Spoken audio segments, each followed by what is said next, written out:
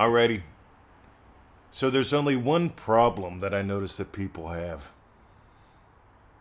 That's it, just one. I don't care what you think the problem is. The money, the time, the woman, the man. Oh, if you'd only change. That's why you marry someone, to blame everything on them and to change them. Right? Oh, dear God. But here's what I notice, right? I'm going to make a big deal about it. I'm 56. I've been doing this for a couple decades. And I notice people tend to chase cats instead of herd them. See, my ex-wife and I, we had 11 cats. It started out with 4. One of them had kittens outside, but we brought her in. It was wintertime. We kept the cats. We had a pretty big little house. Lots of rooms, lots of litter pans. She was fastidious. That's a big word about stuff like that. But you see, some people could have imagined that there's problems with 11 cats. What is it? Is there 11 times as many problems compared to having 1 cat? Does it matter how many? Is it over 3 cats? Then they become a problem? See, I'm always curious about these things. Because the one problem is seeking problems. It's called cortisol addiction. See, I notice people tend to live on a unicycle. They go back from dopamine to cortisol, dopamine to cortisol, dopamine to cortisol, back and forth, back and forth, back and forth. Cortisol, more. I'm sorry, dopamine, more, anticipation, cortisol, shit, right? This is why video games are so popular. More, shit, right? All day long. You know, I realized a couple years ago I could play video games or I could build an empire. Either way, I'm looking at a screen. Either way, I'm having fun. But one of the ways kills cortisol. One of the ways blesses people. One of the ways is actually fulfilling. So there's only one problem. By the way, do you think I'm going to say the problem is you? I might. I might say something different. Because the problem is chasing problems, looking for problems. This is why people hate revision. I love revision. We put out that tiny little $7 course, Revision to the Max.com, because people were using revision as a fix-it tool. It's like using a saw as a fix-it tool. There's some things you can fix with a saw, don't get me wrong. But when you use a saw as a construction tool, or a hammer as a construction tool, you can build just about anything. You should see the stuff Victoria and our friend Raymond have built around here. The she shed, the wood stall, the compost heap, and so much more. Here's the problem. You're not playing with possibility enough. You honestly get to discover what's possible for you. And I know, here's the answer that everyone says, anything is possible. Neville said so. Right? I can hear it. Well, Neville said anything is possible. Radio, how's that working for you? It ain't the words. What's possible? I'm curious what you're curious about. I'm curious what you're willing to surrender to float in, to stretch into. Yeah, you know, I'm going to do the Crass commercial. I'm also going to give gold. Because some people, they listen to the podcast and they've got a problem with it. Right? Because I'm always inviting you to something. Revision to the Max.com, ManifestingMasteryCourse.com, DreamDrivenDay.com. We start Friday. You can miss out again if you want to. Or you could email me. We could explore possibilities. Yeah, like I said before, we still have a few seats open. There are still a few vacancies. But I'm curious, will there be a vacancy in your life for the next 30 plus days? Skipping it again. Because some people skip it again and again and again. A couple years ago, I stopped skipping out of my mother. Otherwise known as Mom. Yeah, we kept in touch somewhat. Sometimes it was fun, sometimes it was not. Once every couple of months. Skype calls, audio only. Until one day I was imagining something different. And I call her up and she goes, hey, I got a problem. I said, what's your problem?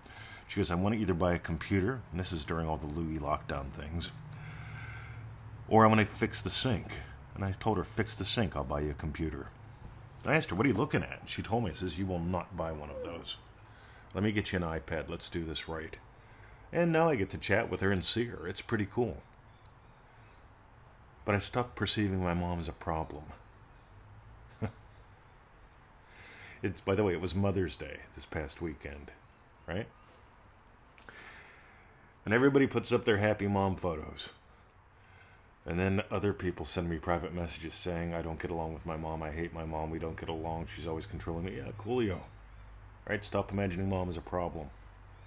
Because here's what happens. If mom's a problem while she's alive, mom's going to be a problem once she's dead.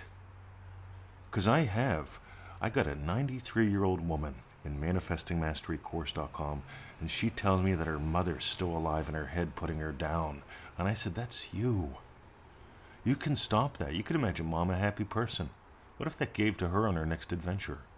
You could imagine her a loving person. What if that gave to her on her next adventure? The one she's on now. And it might be partially inside your head, but I can tell you, when you stop settling for your mom being a problem, when you stop settling for money being the problem, when you stop settling for time being the problem. Because let's face it, who would want more of the problem? Oh, money's the problem, TT. Oh, yeah, well, my missus is the problem, TT. She wouldn't understand. Oh, yeah? Rightio. A very wise man told me many years ago, treat your wife like you would your girlfriend. And I just looked at him like, what do you mean? Because, you know, a lot of people, they get married and they start treating their wife like a wife. But if you get married and you treat your wife like she's your girlfriend, if you treat your wife like she's your best friend, if you treat your wife like the darling being she is to you, when everyone around you is putting up with their old lady, trying to change them, you're not going to have problems with her. You're going to explore possibilities with her. I want you to explore possibilities everywhere. If you're getting gold, you got 3 ways to live. Dread-driven days. That's right. I'm waking up dreading it. Wonder what's going to be in the news today. Wonder what she's going to say to me. You can have distraction-driven days. Hey, cat cartoons. I love me some cat cartoons. Radio. People send me all kinds of kitty photos. Meanwhile, you could have dream-driven days. I was up at 4:04 this morning. I didn't want to be, but I couldn't contain myself. I had so many goody ideas. I was on fire. I was already tired by the time Victoria got up around 5:30. I was like, yep, I'm done. Gonna go finish up a few technical things, and then I'm gonna go to the hot tub. So here's what I want you to do. I want you to notice a few things. Do you remember what we talked about today? I want you to notice this stuff. I want you to notice how real it is. I want you to discover how real you are. Because a lot of people believe their problems are real. And the only problem you have is not knowing how real you are.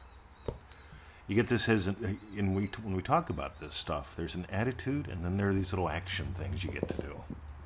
Right, the action things you get to do are like my Joseph Goddard thing.